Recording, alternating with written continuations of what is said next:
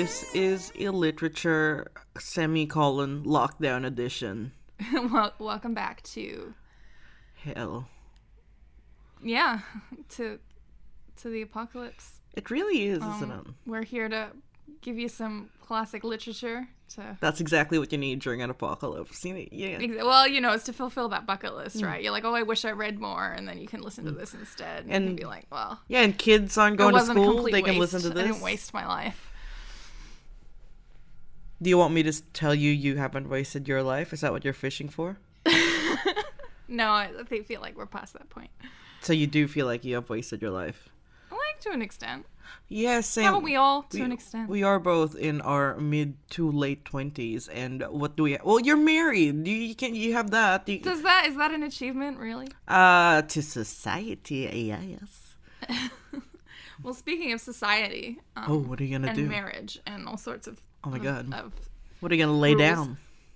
I was thinking we could lay down a little summary of the Scarlet Letter by Nathaniel Hawthorne, published in 1850. Why are we doing a summary when we're doing the whole book? Sam, what I do is a summary. Like, I'm not reading you the book. Are you sure? You know that, right? Yeah. I do. I so know that. So some of the chapters in Moby Dick aren't just whatever whaling. I thought that was so cool. I was like, it's like self-aware, It's really cool of him. Oh my god, call me Ishmael. Yeah, whatever.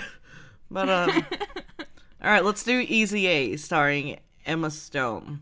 Is Stanley Tucci in this? Yeah, we can cast her. No, it's Stanley Tucci in the book. Oh, Stanley Tucci. Yeah, we can cast him too. Thank God. Why not? Yeah.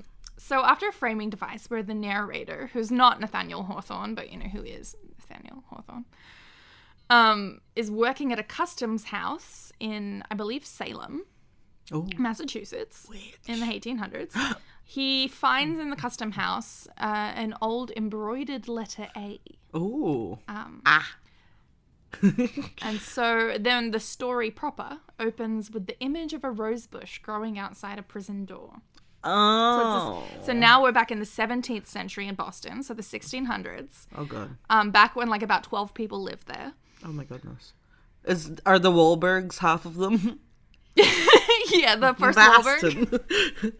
Hey, you see that letter A? Baseball. Oh my goodness. Okay. Have you seen the Demi Moore one? Wait, Sam, I have a better idea than Stanley Tucci. Why don't we cast just Boston actors in every role? Chris Evans is a Bostonite. Is he really? Yeah, if you can hear it in when he's at interviews. He's like, yeah, my dad. That's not how he sounds. We can get Ben Affleck and who? Ben Affleck. Oh, yeah. I always say Affleck. I don't know why. I know. It's really disarming. It's like, who the fuck is... Like amoral or asymptomatic if it starts with an A. How do you say aardvark? Like there used to be a guy called Fleck. Ben Fleck, who he wasn't. So they were like, he's Ben Affleck. A singular Fleck. Yes, my father, the Fleck. Mr. Fleck, that's my father. Call me Ben. When does the A come in? I don't know. Oh, and Matt Damon. The Wahlberg. So is we're in Boston. Which Wahlberg is Emma Stone? let's I'll keep going, and then as more is revealed to us, you can. Okay. Have you seen the Demi Moore version, the one where she apparently takes a lot of baths? No, but that sounds great. According to Easy A, that's that movie. She just takes a lot of baths, and I'm like, you know what? Good for her. Good for her. It was hard back then. Cleanliness wasn't easy. It really wasn't. Like, I'm so glad we live in an age of showers, and and like people not hair throwing masks. poop down out of the window. Yeah, true. Okay, so this prison in Boston. The prison's door is heavy oak and studded with iron spikes. The narrator says no matter how optimistic they started out as a colony, they managed to make use of a prison and a cemetery almost immediately. Good for them. So, you know, as Puritan as they are, we still got death, we still got sin. Puritans, oh my god. It's like we're doing the Vivitch, but we genuinely are doing the Vivitch a little bit. Yes. You'll see. Oh my god. You'll see a bit more Sexy of that. Black Phillip here too. Ooh. Black There Library. is a crowd of somber people in drab colours gathered around the place to watch a woman emerge from the prison door and ascend the scaffold with a baby in her arms. Oh god. The woman is tall and noble looking. She has shiny black hair. The narrator makes a point of noting, which is impressive enough, but especially so in this world where they don't have keratin masks. Did you write that down? I swear, Nathaniel. No, that was Nathaniel Hawthorne. Nathaniel Hawthorne wrote down keratin masks. Yeah, he was like, they didn't have them back then. Cassandra Widow, looked are like she you used them. shitting me? I'm kashitting. Thank you so much. I was like, hang on. Keratin masks. Nathaniel Hawthorne's from 1850. They put like eggs in their hair back then. Yeah. So this woman's name is Hester Prynne, and she wears upon her chest the letter A, embroidered in scarlet and gold. Scarlet letter. Mm-hmm. It's apparently really intricate, elaborate embroidery, which the townswomen criticize because it's almost like she's proud of it by putting all this effort into embroidering it.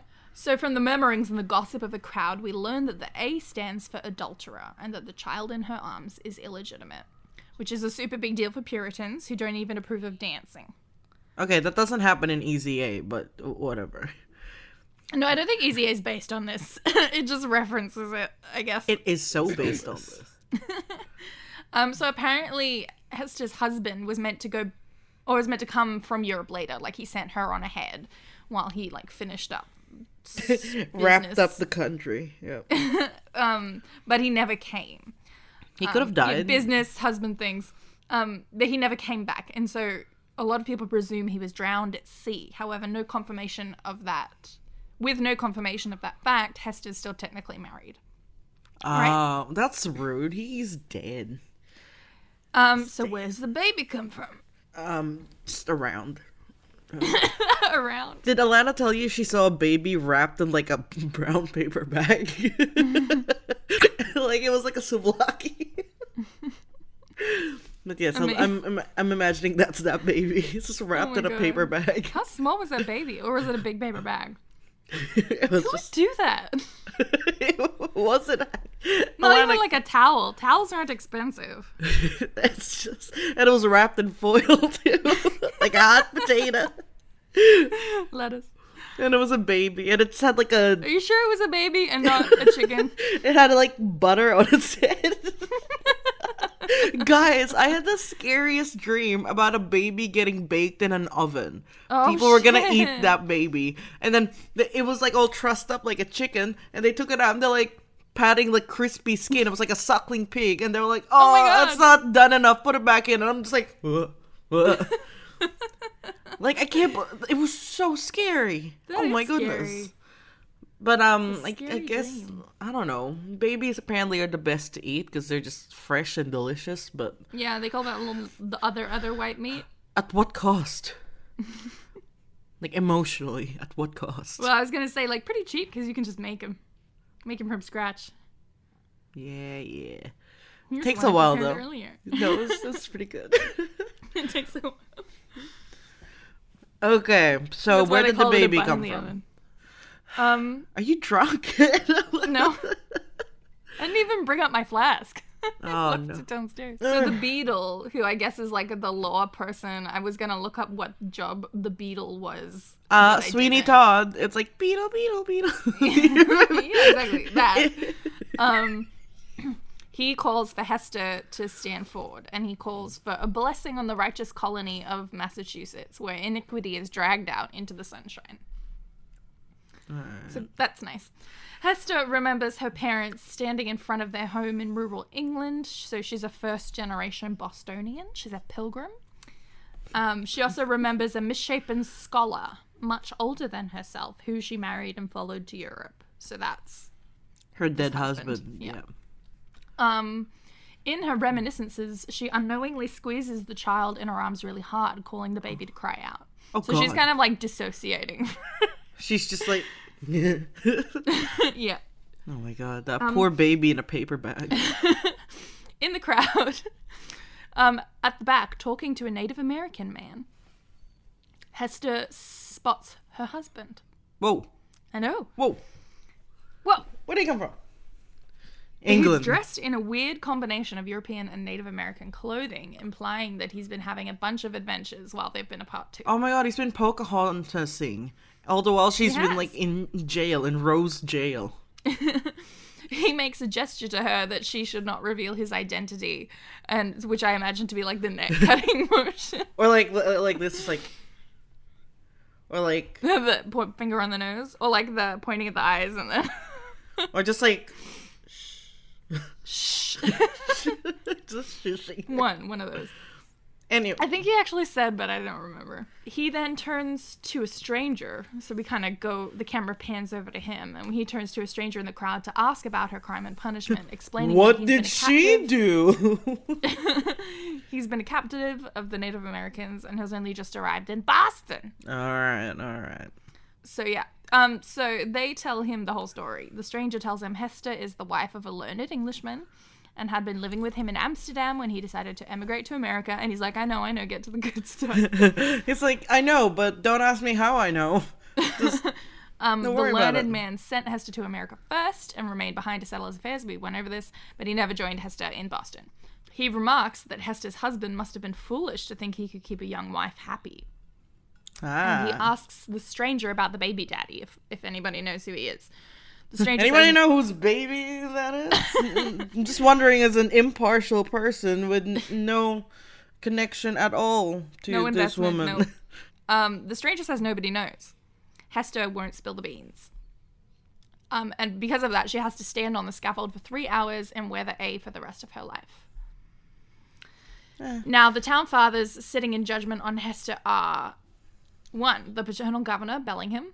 2, the wizened old Reverend Wilson. And 3, the young, delicate Reverend Dimmersdale.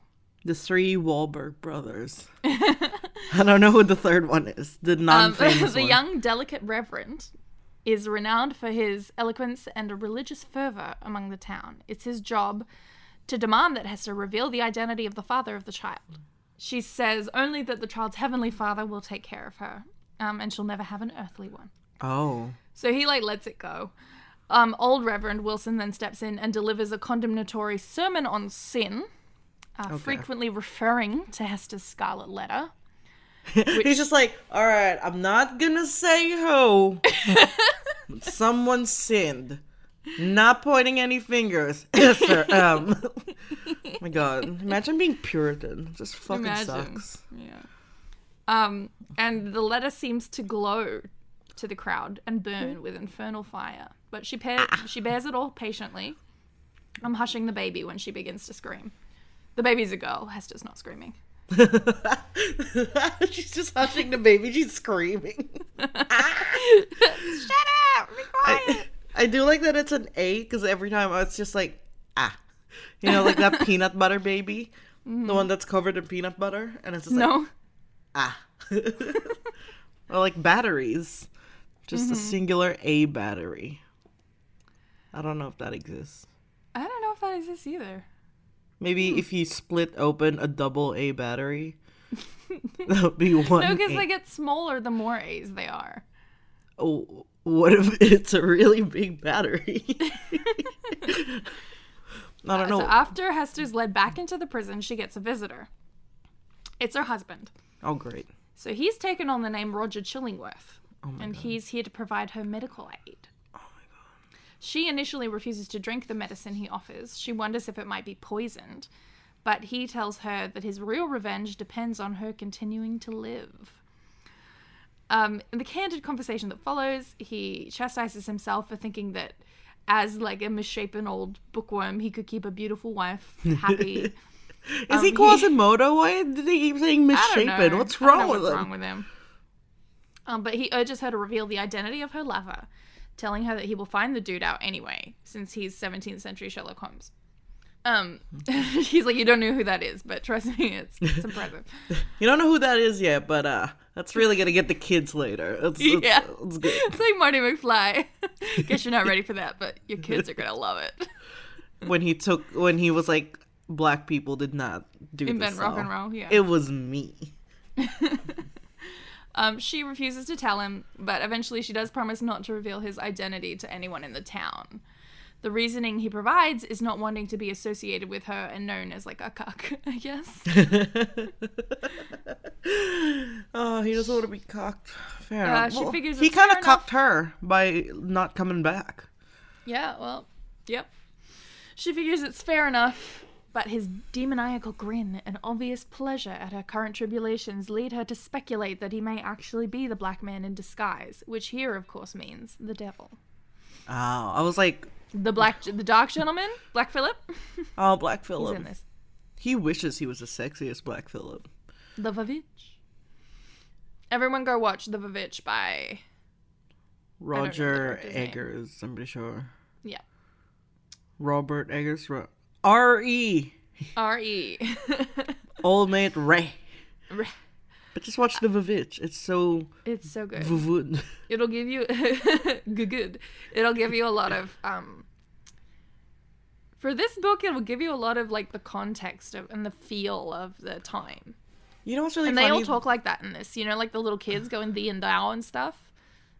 There How creepy it is. There is actually a movie of this book that people can just watch as well. Yeah, but I haven't seen it, so I can't recommend it. Demi With, Moore, in good Babs. conscience. So he might be after the devil. a few months, Ow. Hester is released from prison. Yes. Where's the Several baby? years pass. Sorry? Where's Yeah, the she's there. baby? Oh, She's in around. prison with her ma? Yeah. Ah, all right. Where else is she going to be? Who's going to look after her? The beetle? Yeah. He's just like, yeah, yes. Several years pass, during which she settles in an old abandoned cabin on the edge of town near the ocean. So it was probably abandoned, the narrator says, because it's impossible to grow crops out there. But it doesn't matter to Hester because she makes her money by embroidering. Ah. So although the artistry defies Puritan codes for fashion, burial shrouds, christening gown, and officials' robes are allowed to be like a little bit fancy. So she does a lot of embroidery for that stuff, and that's kind of how she makes her living. Surprised people are still giving her business since they think she's like a whore. Yeah, well, the embroidery that she does is so delicate and beautiful that the town sees it as fit to be worn even by the governor, despite its sinful source. Hester's work therefore touches all major events of life except, significantly, marriage. The town still feels that chaste brides might be polluted by contact with the products of Hester's hands. That's hilarious. And she has to wear an A even though she's just indoors. Yeah, yeah. Oh my god. It's like having to wear a mask when you're just indoors. Oh my goodness. All the while, Hester is still lonely and isolated and feels the shame of her position deeply. She devotes a lot of time to charity work, but even those she helps insult her. And they're like, I don't want your slut food. We don't want your slut hands slutting it around the kids. Slut. That's how they talk in the Puritan days. Yeah. Hester's one consolation is her daughter, who she named Pearl, because she was, quote, purchased with all Hester had, her mother's only treasure. Oh. Yeah, nice. So for her part, Pearl is a defiant little child. Oh no. The narrator suspects because, quote, in giving her existence, a great law had been broken. Yikes. Pearl has inherited all of Hester's moodiness and passion, and she constantly makes mischief. Hester loves but worries about her child. Pearl is an outcast to the other children. They don't let her play with them. They don't let her play reindeer games. She makes dolls out of sticks and things. She's Lilo and Lilo and Stitch. Yeah, yeah. Oh. So Pearl has like, does she have a lowercase a on her? Well, actually, like later on, they talk about how she's dressed in red. Like, Hester dresses her in like beautiful red velvet and stuff. Like really gorgeous, not quite Puritan things. So she is kind of like a living embodiment of the letter A. You know, she's the other mark. Ah. The other children, the Puritans in training, make believe their games are scalping Native Americans. What? They play going to church. Fun. And they also pretend to do witchcraft. I'm imagining literally those twins from The Bewitched. I know, they're so terrible. I be the witch of the wood. They're terrifying. It's the way they talk. I Little kids know. shouldn't talk like that. And it's just, they're dressed too much for children. They have too many clothes on that children shouldn't They're like be little wearing. adults. Little adult clothes, and it's too much. It's terrifying. Pearl is fascinated by the scarlet letter on her mother's clothes, and sometimes it seems to Hester that Pearl intentionally torments her by playing with it and touching it. She's like, "Look, Mommy, you're a slut."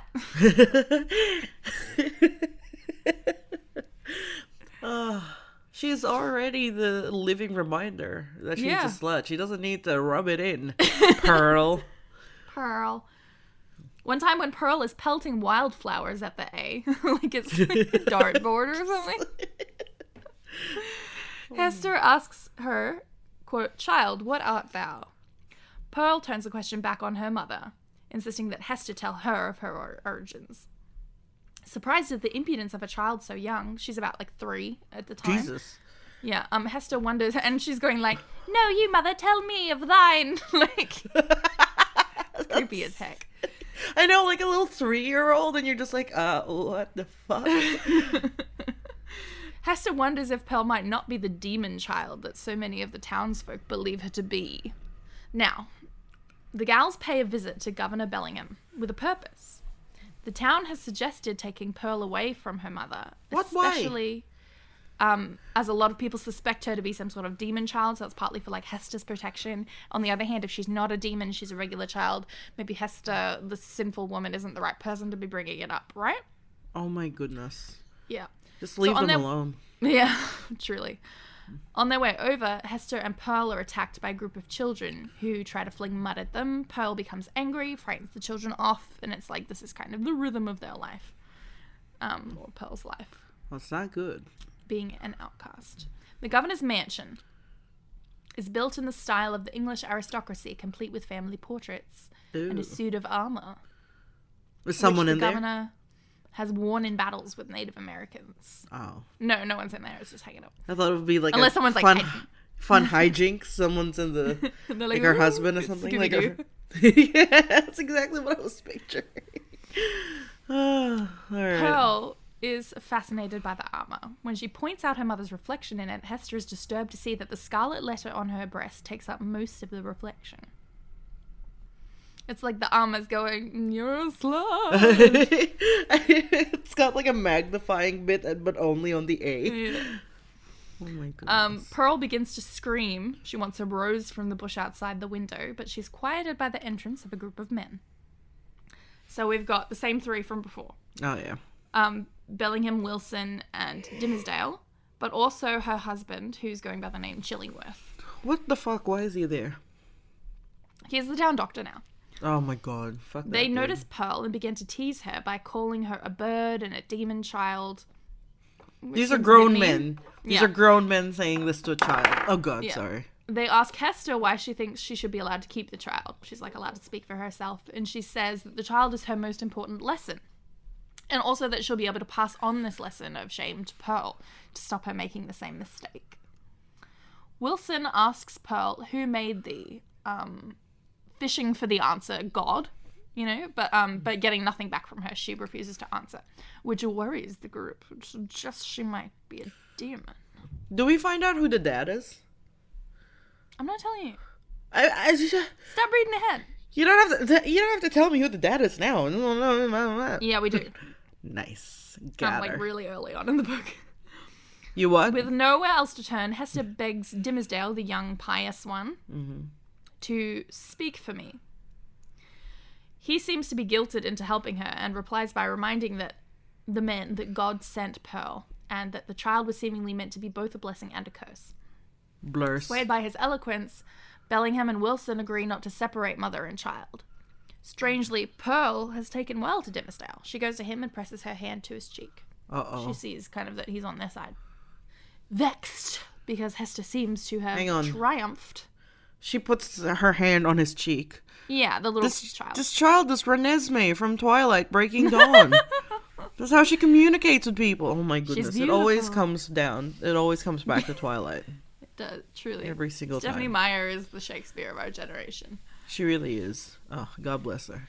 Yeah. And Well, all I her feel ill. many children. So Hester seems to have won here, and Chillingworth is a bit pissed. So he presses the men to reopen their investigation into the identity of Hester's lover. Oh my God. But they're all like, nah. Kind of over and they it. say like, oh, I mean, God will reveal the information when it's like when he feels like it's appropriate, which is very convenient, isn't it? As Hester leaves the governor's mansion with Pearl, I presume, Mistress Hibbins. Pearl's in the suit of armor. Mistress Hibbins, the governor's sister and local mad lady, pokes her head out of the window to invite Hester to a witches' gathering in the woods. Fun, let's go. Hester tells her that if she had not been able to keep Pearl, she would have gone willingly. So it's almost like Pearl saved her mother from Satan. Chillingworth, the husband, has decided to incorporate himself into society in the role of a doctor.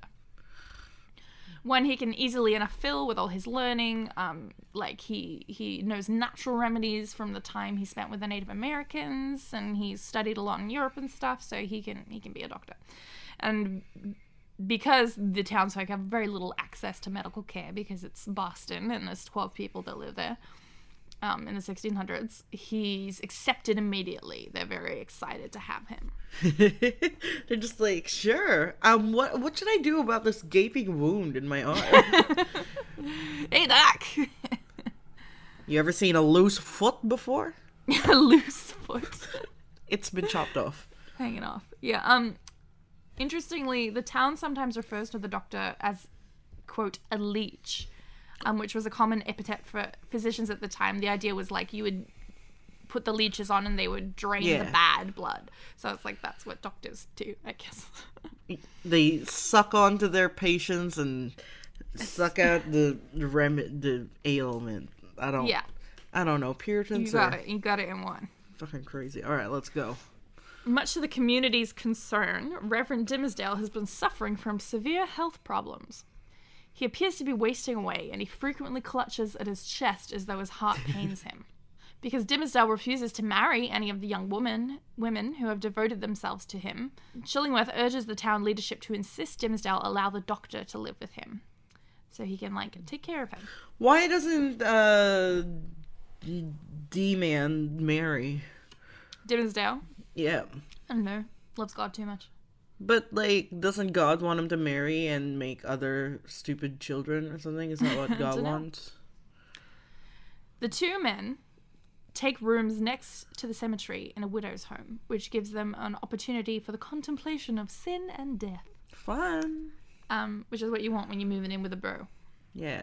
Want to talk about sin and or death? I'm in. The minister's room is hung with tapestries depicting biblical scenes of adultery and its punishment, while Chillingworth's room contains a laboratory that is quite sophisticated for its time. As time passes, however, rumours have spread concerning Chillingworth's personal history, and his face has begun to take on a look of evil. Ooh. A majority of the townspeople, which I capitalized for some reason, begin to suspect that Chillingworth is actually the black gentleman himself, the devil.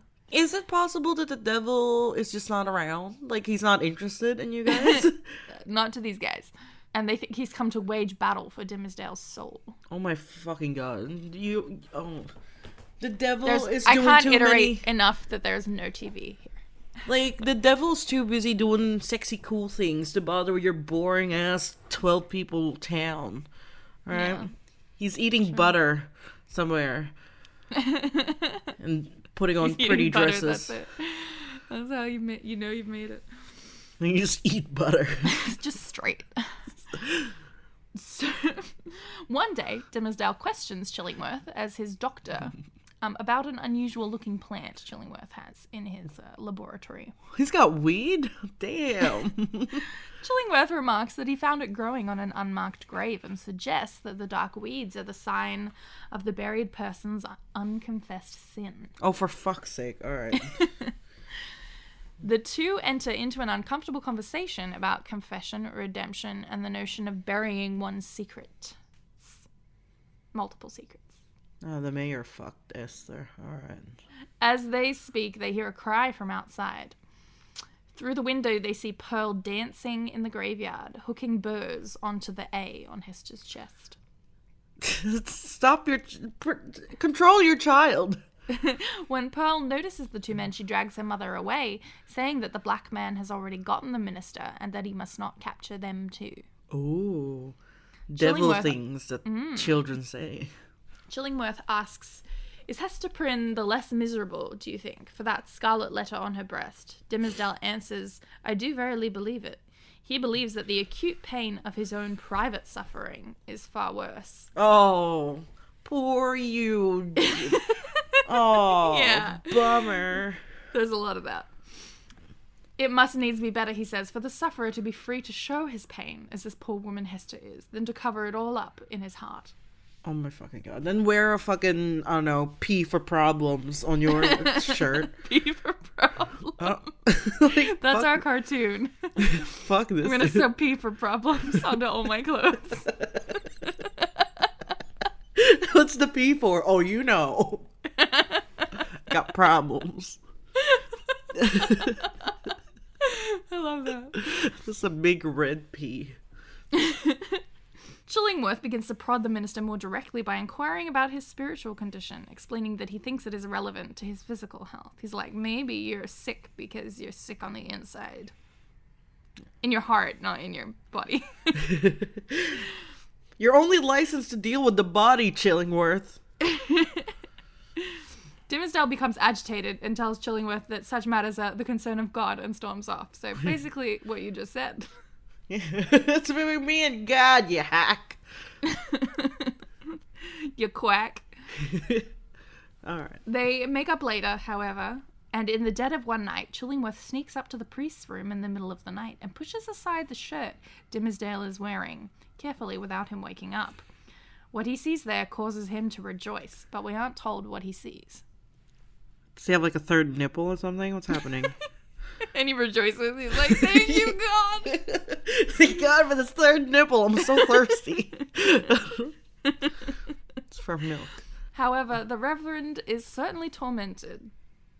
He begins to have visions. In one, he sees Hester and little Pearl in her scarlet garb. Hester points her forefinger first at the scarlet letter on her bosom, and then at the clergyman's own breast. The minister understands that he's delusional. Were you just doing it just then? The Spider-Man thing. You. The minister understands that he is delusional, but his psychological tumult leads him to assign great meaning to his delusions. Dimmesdale begins to torture himself physically. He whips himself. Oh, dude, don't. I know. It's pretty intense. He also fasts. And he holds extended vigils, sleep deprivation, torture, on himself, during which he stays awake throughout the night, meditating upon his sin. No one is asking him to do this. Apparently God is, but yeah, doesn't God's make him fun at like, parties. dude, chill. During one of these vigils, Dimmesdale seizes on an idea. He decides to hold a vigil on the scaffold where years before Hester suffered for her sin. Okay. So Dimmesdale mounts the scaffold. The pain in his breast causes him to scream aloud, and he wonders that everyone in town will wake up and come to look at him and find it there. They just think it's like a stray cat. They actually took it for a witch cackling in the woods. Is what we learn. Everything to them is a witch or the devil. That's like, if anything's a little out of the ordinary, they're like, witchcraft. My goodness. Apparently Martin Luther, who lived at around this time or a little bit earlier, thought it was the devil that made him fart. Fart. Yeah. Like, With his butt, yeah. He thought that was the devil. Oh my god, that means I've got the devil dancing in me all along. Oh, it's the cheese. There you go. Oh, have you tried cheese? It was the devil. It was. Oh my goodness gracious. Oh my god. Okay. He starts to lose it a little up there on the scaffold. He sees Reverend Wilson, the older Reverend, walking past, and though he thinks he calls out to the man, he doesn't actually. It's almost like in a dream, and you think you that kind of thing. Whatever. Wilson is on his way from the deathbed of Governor Winthrop, the colony's first governor. And he actually passes without noticing Dimmesdale up there on the scaffold. And Dimmesdale begins to fantasize, what if the whole town could see their most holy minister standing up in this place of public shame? Oh. You know, it's all me, me, me. It really is. Dimmesdale laughs aloud. And a laugh from Pearl echoes back. Oh. Ooh. She and her mother have also been at Winthrop's deathbed because Hester has made a burial robe for the man. Oh, okay. Dimmesdale invites them up on the scaffold with him, and they actually do join him up there. The three hold hands, forming an electric chain. The minister feels energized and warmed by their presence. Pearl innocently asks, will thou stand here with mother and me tomorrow noontide? Want to hang out here 12 p.m. tomorrow? We'll do this again. The minister replies, not now, child, but at another time. When she presses him to name that time, he answers, at the great judgment day. Oh, Jesus. Suddenly, a meteor brightens the dark sky, What? momentarily illuminating their surroundings. This is science Are you fiction? looking for the meteor? Sam's turning around and like looking for the. It's not here. It's in the book. I just there was no meteor in Easy A. I'm so confused. It's turned into like sci-fi. When the minister looks up, he thinks he sees an A in the sky, marked out in the dull red light. At the same time, Pearl points to a figure that stands in the distance beyond in the marketplace, watching them. Oh. It's Roger Chillingworth. Oh my god. Dimmesdale asks Hester who Chillingworth really is, because the man occasions in him what he calls, quote, a nameless horror. Who? Hester has obviously sworn to secrecy and can't reveal her husband's identity. He made a promise before, so she's like, I don't know. Pearl says that she knows, but when she speaks into the minister's ear, it's just childish gibberish. She's like, blah, blah, blah, blah. She really thinks that's really funny. Pearl is so good. She's like, I got something for you. Got him. Sucker. Dimmesdale asks if she intends to mock him, and she replies that she is punishing him for his refusal to stand in public with her and her mother. Yeah, they were gonna hang out there at noon tomorrow. Remember? And he was like, no, only when, I don't know, Terminator 2 Judgment Day happens. Oh, we had very different references to say. Chillingworth invites Dimmesdale down, saying that he must have sleepwalked up onto the scaffold, admitting that he too was on his way back from Winthrop's deathbed, and that's how he came across them. So Dimmesdale and Chillingworth return home. The following day, the minister preaches his most powerful sermon to date. Oh. I know. After the sermon, the church sexton hands Dimmesdale a black glove that was found on the scaffold. The sexton recognized it as the minister's, but concluded only that Satan must have been up to some mischief. They're like, Satan dropped your glove. Stole your glove, mister. He missed it. Oh. Satan's busy, alright? He's not fucking around with you guys. He's busy. There's other things happening. Things to do. He's currently involved in a massacre in South America. Yeah, he's busy. The sexton then reveals another startling piece of information. He says that there had been a report of a meteor falling last night in the shape of a letter A. So that really happened. The meteor was A-shaped? Well, maybe there were like 3 meteors and they went in directions and made like an A. Okay, alright, that's fine. Okay. One meteor went sideways. It's all good. The townspeople have interpreted it as having nothing to do with either Hester or Dimmesdale. Rather, they believe it to stand for angel, and take it as a sign that the late governor has gone to heaven. Sorry? They really interpret things weird over there. They just do what they want, don't they? They're like, the curtains are blue because Satan said so. That's kind of the point of this whole book. God damn it! Everyone's just doing what they want. Except for Hester. Yeah, poor thing. We skipped to 7 years after Pearl's birth, so she's a 7-year-old now. Thank God. Enough out of Hester is even more active in society. She brings food to the poor. She nurses the sick. She's still often scorned. However, the general attitude of the town towards her has softened, and people even interpret the A on her chest to mean, like, able. able to help you, rather than adulterer. So that's nice. Instead of whore, it's just maid now. Yeah. Hester, for her part, is no longer a tender young woman, but, quote, a barren, harsh outline of her former self. Oh. Yeah. Hester has begun to grow worried about Chillingworth's effect on the Reverend after 7 years. So, like, right. She was like, Maybe I should do hang something. on. She resolves to ask him to quit it. Hey, quit it. When Hester approaches him, he tells her with a smirk that he's heard good tidings for her. In fact, the town fathers have recently considered allowing her to remove the Scarlet Letter for good behavior. Oh, nice. Parole. Yeah. Hester, however, rebuffs Chillingworth's insincere friendliness. And she says that the letter cannot be removed by human authority and only divine providence. And when God's ready, he'll make it fall from her chest when he wants it to.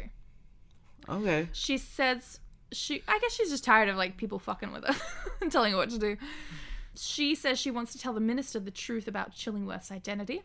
Nice. And it is clear at this point that Chillingworth knows with certainty that Dimmersdale was Hester's lover and the father of Hester's child, as we've all sort of worked out by now. And Hester knows he knows. Oh, That's his guilt that he's stressing about. So what was on this chest? Was it a hickey? And that's why he was like, yes! The narrator never says. I personally believe that it's the letter A that he carved into his own flesh. Out of guilt? Yeah. That makes sense, actually. That's what I feel like fits in with his character. It does. But it's obviously left open to interpretation. I say it's a hickey. Like a that's 3-year-old equally hickey. valid. That's equally valid. Thank you so much. Or like a tattoo, and it's like Hester, like, you know, the mom tattoos. You know, I love heart with a arrow. Yeah. Chillingworth is... A change comes over his face, and for a second he becomes the very embodiment of evil. Nice. And then he suddenly, like, realizes this is happening, and he, like, regrets it. And he's like, oh, man. Gotta get my devil face when off. I was a good guy. Remember when I was your husband? Scholar. Your secret husband? And he actually blames her for transforming him into a vengeful fiend. Sure. He's like, do you know that this is all your fault? And she's like, okay. At this point, why not? As he walks away, Hester realizes she hates him, even though it's technically a sin to hate your husband. Oh, fuck's sake. It's not her real husband anymore. It's a sin that he's doing identity fraud. Thou shalt not. It's on the list. Thou shalt not fraud this identity. She and Pearl go down to the seashore, where Pearl, pretending to be a mermaid, has put eel grass on her chest, like seaweed is what I'm guessing that is. Eel grass. On her own little chest in the shape of an A. Oh no, that's not one good. that is freshly green instead of scarlet. She's like dressing up as a mermaid version of her mum. That's not good. Hester asks whether Pearl understands the meaning of the symbol on her mother's chest, and Pearl connects the letter to the Reverend's frequent habit of placing his hand over his heart, like he's being pained in his heart. Is the Reverend or cute? Has he just carved something in his chest? Sorry? Is the Reverend cute? Because he sounds old, but I'm guessing he's... He's young, but he's weak and sickly, is the way he's described. And, like, it's said that a bunch of girls in the town have crushes on him. Oh, yeah, he doesn't want to marry. He's non-threatening. Yeah. I imagine him kind of... You know the guy who played Elton in Emma? That's kind of how I imagine him. Oh, my God. Yeah, that's good. That was a stupid frame with the music. You know, just a bit, like, wet. A bit weak. Wet? You described... Wet is like an old-fashioned English way of saying, like, wimpy. Okay. Okay. You know, like limp. Sure. Is what I guess it's supposed to mean. I am learning too much about your marriage today for my liking. Stop it. Stop it. Quit it. Hey, quit it. She like has a skateboard. She's like, hey. Oh yeah, so Pearl's like, is it for the same reason that the Reverend puts his hand over his heart? And Hester's like, no. But Don't ask. Too unnerved by how close Pearl is to the truth, but she still decides not to explain it to her as she's still too young. She would have to explain sex first, probably, and then that would be a whole can of worms. That's too much, yeah. Do it later. Yeah, for the moment, we'll just... Don't worry about Beaver it. Maze. Hester's now resolved to tell Dimmesdale the truth about who Chillingworth really is. So she waits for him in the forest because she heard he often goes for walks there on his way to and from a native settlement where one of the men there is a convert to Christianity. Chillingworth's gonna fucking murder her, man. Alright, keep going. As they walk, the dappled sunlight seems to avoid them. It's like they just miss it when the sun's out. They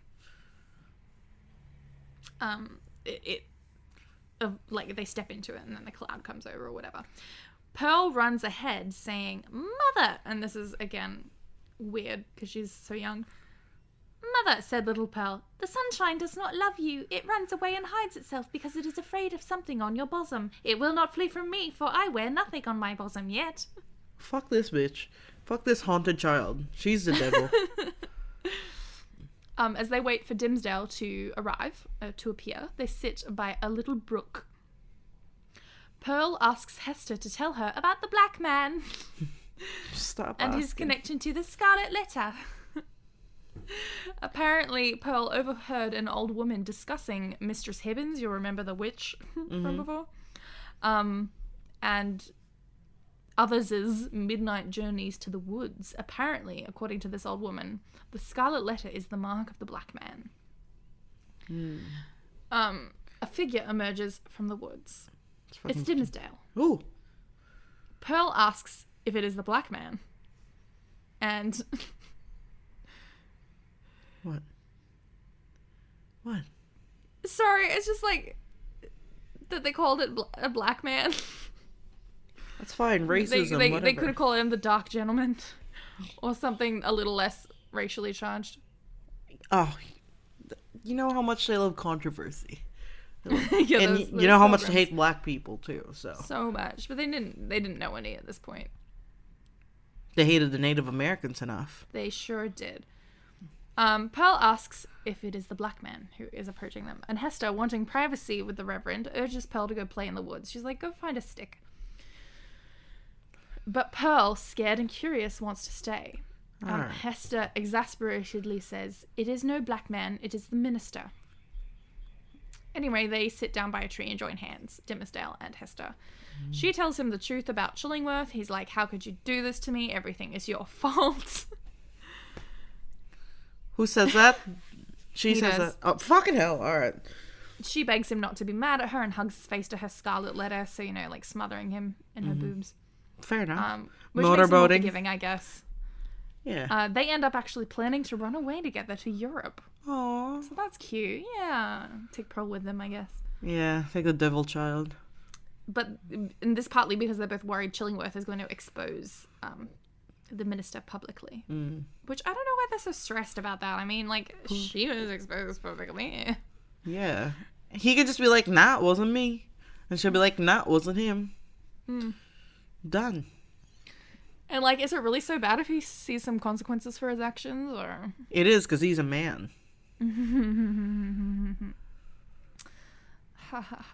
I know, right? Hester is so excited she actually tears the Scarlet Letter from her chest and flings it into the trees. Wow. Yeah. After she does it, it seems as if she's regained some of the beauty of her youth. Hester is suddenly super excited for father and daughter to know one another, so she calls Pearl over, who's been playing with forest creatures. Oh, no. Pearl refuses to come, pointing at the empty place where the Scarlet Letter had been and screaming. Oh. Hester has to pin the letter back on before she'll come to her mother. Oh, my God. Okay. It's like when dads shave their beards and babies, like, start crying. It's exactly it. Those videos? Yeah. In Hester's arms, Pearl kisses her and, seemingly out of spite, kisses the letter. Hester tries to encourage Pearl to embrace Dimmesdale too, though she doesn't tell her he's her father. Pearl asks, "Will he go back with us hand in hand, we three together, into the town?" No, stop it. Stop trying to Because get he like will a not. Mexican wave coming. Because he says no, when he kisses her on the forehead, she rushes to the stream and attempts to wash it off. That's Fuck you, Dad. exactly what she said. On his way home, Dimmesdale can hardly believe the new energy and excitement his change in fortunes bring. You know, usually he's a sickly, Sickly Yeah. old dude. Man, Chillingworth's gonna fucking have a field day. He's gonna kill these three. Hester has become acquainted with a ship in town through her charity work that's bound to depart for England in 4 days. Dope. They've decided they're going to book passage on board. Dimsdale's really pleased, actually. This is quite convenient because it will give him time to deliver his very special Election Day sermon. Election Day is a religious as well as civil holiday that marks the opening of the year's legislative session. Exciting.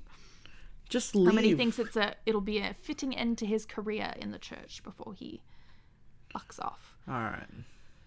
Dimsdale passes some church elders and can barely contain his urge to utter blasphemies to them.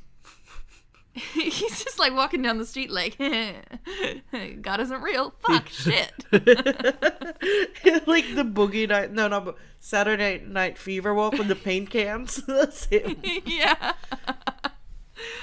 And then more stuff. He he encounters an elderly woman who's looking for a small tidbit of spiritual comfort. To her, he nearly blurts out a devastating, unanswerable argument against the immortality of the human soul. But something stops him. He's like, oh, maybe I shouldn't. Yeah, still Next, got he 4 ignores days, a man. young woman who he's recently converted to the church because he fears that this strange state of mind will lead him to plant some corrupting gem in her innocent heart. Sure. Then he meets one of the ship sailors and wants to swear with him for a little while. They just sit then out he and they're like, passes Then he shit. passes a gang of children and he narrowly avoids teaching them naughty words. What is happening? Okay. He feels like he's possessed by the devil, although he's probably just excited. Yeah, it's the first time like, he's I'm gonna felt break some anything in rules. so long. Other than shame, I guess. Is this the third act? Finally- Sorry? Is this the third act? Is this... Getting there, yeah. Finally, Dimsdale runs into Mistress Hibbins, the boss-ass witch lady. She chuckles at him and offers herself as an escort the next time he visits the forest. Ooh. This interchange disturbs Dimsdale and suggests to him that he may have unwittingly made a bargain. Bargle. Bargain. I love a good bargle. With Mistress Hibbins' master, who is obviously the devil. And no one's punishing her for some reason. I guess because she's rich. I know. I was just gonna say that when you said she was like the witch. I'm like, why is she not up on the scaffold getting taunted? I don't know. It's all hypocritical, isn't it?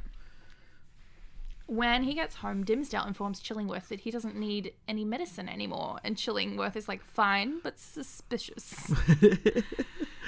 Dimsdale has already started to write the sermon he is expected to deliver. It just occurred to me, what if Chillingworth's actually poisoning him? I know. Munchausen. Yeah, Munchausen him by proxy. Thank you.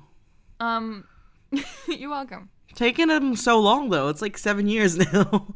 Really? He's just, dragging it out for fun. Yeah, tiny little drops of antifreeze. And that's why he's like so weak and I know. That's what I was sickly. thinking. But maybe, yeah. Anyway, he's writing the sermon, and it's just like, fuck yeah, I'm going. Yeah. He's like, he throws his former manuscript in the fire and writes like a new one. He's like, oh, it's a new day. Everyone be good to each other. New day, new me. So the holiday, Election Day, brings another gathering into the marketplace. This time the purpose is to celebrate the installation of a new governor, not to slut-shame Hester Prynne. Thank God. Enough of that. It's a weird... Yeah, enough of that. So it's a weird mix of Puritan and Elizabethan, like austere, but also there's still like pageantry. Among the townsfolk are Native Americans and sailors from the ship who are going to take Hester Pearl and Dimsdale away to Europe. Pearl asks her mother again why the Reverend won't acknowledge them when other people are around. Hester is daydreaming. She just ignores her, I guess. She's daydreaming about her escape. However, her reverie is shattered when the captain of the ship reveals to her that a physician from the town has also booked passage aboard the ship. Oh, leave me alone.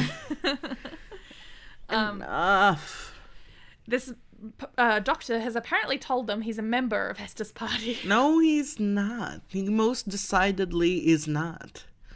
She looks up to see him smirking at her from across the keeps marketplace, presumably smirking. doing like a little wave with his fingers, like, hey. He keeps smirking. I just want to fucking punch him. Now the procession of officials makes its way through the marketplace. There are armored soldiers, followed by a group of the town fathers, very dour and dreary. Although only a few days have passed since he kissed her forehead in the forest. Pearl doesn't even recognize Dimmesdale when he walks past in the procession. How? Why? Because he's so different and aloof and probably wearing some floofy robes. Oh, yeah. And she's like, who that? Badass bitch, the Vavitch, Mistress Vavitch. Hibbins. Yeah. Very elaborately dressed with like a triple ruff and a heavily embroidered stomacher, which is that like triangle section on the front of the gown. She comes to talk to Hester about Dimmesdale, saying that she knows those who serve the Black Band. Mistress Hibbins refers to what she calls the minister's mark and declares that it will soon, like Hester's, be plain to all. Oh, no. Suggesting that the devil is Pearl's real father. Mistress Hibbins invites the child to go on a witch's ride with her at some point in the future. No. Which sounds super fun. Why is this allowed? So she's not allowed to sleep around because her husband could be possibly dead. But then this crazy lady who's like, I want to ride a fucking broom with me. Well, she's the sister of the governor, so... That's fine. Yeah. But the narrator interrupts his narration of Oh. the celebration to note that Mistress Hibbins will soon be executed as a witch Oh, in this what? very town square. Oh my So, goodness. Vale, you crazy bitch. God When love is that? Is that in the near future? He's just like, soon this is going to happen. Just in case y'all were wondering. we were. But not right now. We Okay. were, so thanks for that. Nathaniel. Sounds like a kind of guy you could steal lunch money from. It just reminds me of Enchanted, you know, because that's the that's Timothy Spall's name, and Oh, is it? That's funny. yeah, so that's all I'm thinking of, just him. But also he's the Beetle in Sweeney Todd, so he's in dual roles right now. Hester waits at the foot of the scaffold to listen to the sermon, which has commenced inside the meeting house. Pearl, who has been wandering around the marketplace unsupervised, comes back to tell her mother that Chillingworth has taken it upon himself to secure the travel arrangements for Dimmesdale, so she only needs to worry about herself and the child. Oh, for fuck's sake! Okay. Suddenly, Hester realizes that everyone around her is staring at her. Oh no. Dimmesdale has finished his election day sermon, focusing on the relationship between God and the communities of mankind. Oh no. It's so funny. I almost wasn't going to include that, but then I thought, what if Sam asks me what the sermon was about? I So I wrote it down. wasn't gonna, but thanks. You're welcome. He proclaims that the people of New England will be chosen by God, and everyone is super moved by that. That's something we all love to hear. Oh, as people start to file out, Dimmesdale hesitates, turning towards the scaffold. He calls Pearl and Hester to join him up there. He declares to the crowd that God has led him there. So he leans on Hester for support because he's very sickly. Again. Maybe with poison. Maybe. And he begins his confession, calling himself, quote, the one sinner of the world. Afterwards, he stands upright without Hester's help and tells everyone that he, like Hester, has a stigma. With the last of his earthly strength, Dimmesdale tears away his floofy ministerial robes. Grandmother, it's me. Anastasia. But he reveals, through tearing open his robes, on his chest, a sort of mark, which the narrator refuses to describe still. Oh, for fuck's sake. We know it's an A. And then he sinks to the scaffold. The crowd recoils. Chillingworth cries out, "Thou hast escaped me!" Which is very Scooby-Doo of him. If it wasn't for you and those meddling kids. Pearl finally bestows a kiss on Dimmesdale.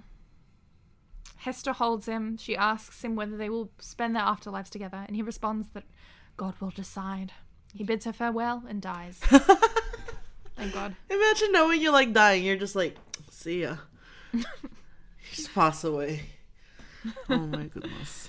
The narrator takes a step back and tells us what happened after these events, in the way that like a documentary will have like little written summaries. Yeah, oh my God, what after happened? these.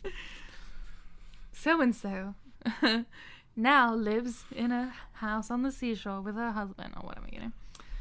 Apparently, most people couldn't agree on what they saw that day. A lot saw a red A, like Hester's. Some thought it was Chillingworth's magic. Others from the minister's self-torture, like he carved it in himself or something, which is what I think. Yeah. Or is it just appeared, it manifested itself from his remorse? No. Now, others say that there was nothing on his chest. They were too far back in the seats. They couldn't see. They're just like... Cheap seats. They're just like... Oh, no, I can't. Nah. Chillingworth, with no one to take revenge on, wastes away and dies within a year, leaving a sizable inheritance to Pearl. Nice. Hester and Pearl disappear on an adventure. In their absence, the story of the Scarlet Letter turns into a legend. One year, Hester returns alone and resumes her charity work. It's rumored that I think Pearl marries someone rich in Europe. Good for her. Yeah, I know, and just lives her life, thank God. Why would Hester come back to the slut-shamey town? I don't know. Maybe she likes it. She's used to it. By the time of her death, the A which she still wears has lost any stigma it still had. She's buried next to Dimmesdale, but far enough away from him to suggest that the dust, quote, the dust of the two sleepers had no right to mingle, even in death. Oh.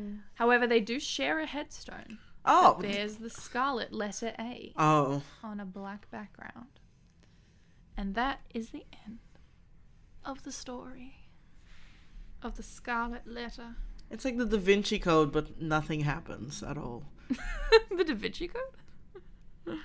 Oh, no. Like the bitch. I was thinking of the Da Vinci Code because he was like self-flagellating, and I was just thinking about Paul Bettany. True. And I'm just like, oh my goodness. But, ooh, it's a short one. It really was. Yeah. Yeah, what'd you think about it? It's no one dies in Easy A, so I'm just so confused. I don't think Easy A is actually based on it. She wore the A, the Easy A. She wore it. Mm-hmm. It was there. It was red. She did, because they were studying the Scarlet Letter. Yeah, she had on lingerie in Emma Stone's shoes. So when does Demi Moore take all the baths then? I don't know. Yeah, nowhere in the book does she take that many baths.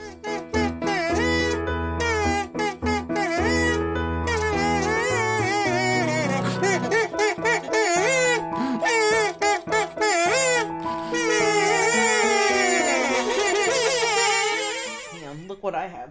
Ugh. Hey. Oh, it's the slut. Hi! Meow.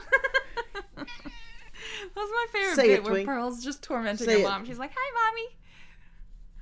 Say it. No, she's got nothing. Twink. God. Oh, she scratched my chest. Oof. Wait, what does it look like? Oh my god. P. P for problem.